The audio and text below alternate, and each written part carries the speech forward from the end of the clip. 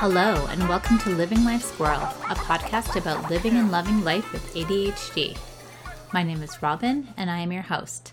I'm a woman who was diagnosed with ADHD at 39 after living most of my adult life not knowing I had the condition.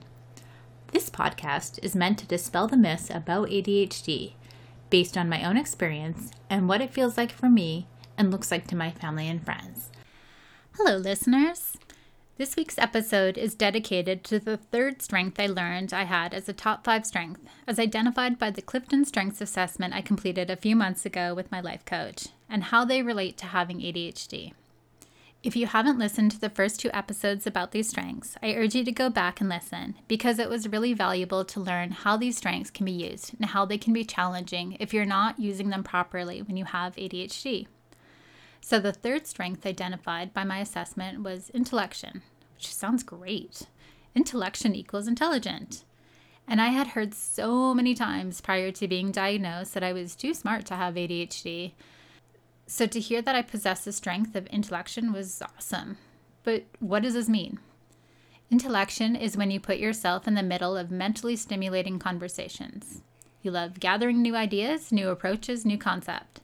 It is the ultimate strength for someone with ADHD, a squirrel, who is constantly seeking new things and dislikes routines, even when it is routine that keeps us grounded. It means reading several books at the same time and having the ability to put the book down, pick up another, and bounce between the books. As I was reading this, I laughed out loud as I currently have a few books on the go. And when I was doing my undergrad and working full-time, I really hit my groove when I was juggling 3 courses at a time rather than the recommended 1 course. And I think this also applies to podcasts. I love learning about things I would have never considered or that really didn't seem relevant to life, like learning about microorganisms or finances. I find I might listen to a podcast episode and a week later I find something that connects with what I might have heard. I love being mentally stimulated. So how can this strength actually be beneficial, other than perhaps prepping me for being a contestant on the game show Jeopardy? One way is to write, and to write often. Each time I think of an idea for this podcast, I jot it down so I don't forget, and then I can come back to it and build on it as time progresses, and I can think of different things to speak about.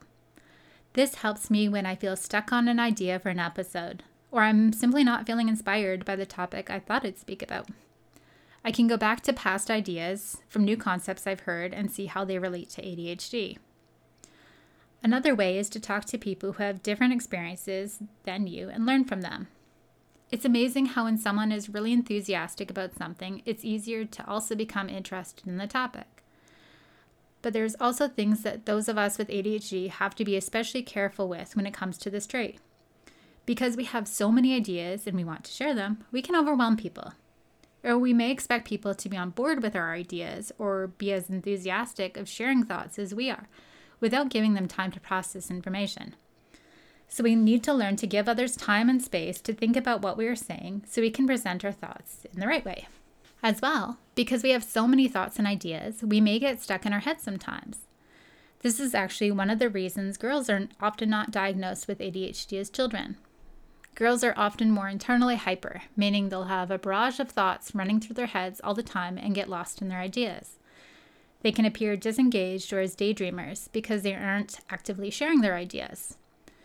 Lastly, it can be incredibly frustrating for someone who also enjoys mental stimulation to not have an outlet for this energy.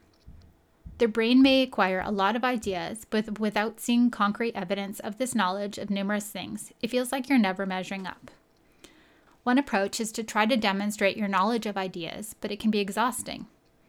One of the best pieces of advice I got to deal with having this strength of intellection and this need to show my value and understanding is to do puzzles. It sounds strange, but it works. When I sit down and work on a puzzle, I'll put on a podcast and work away on putting puzzle pieces together.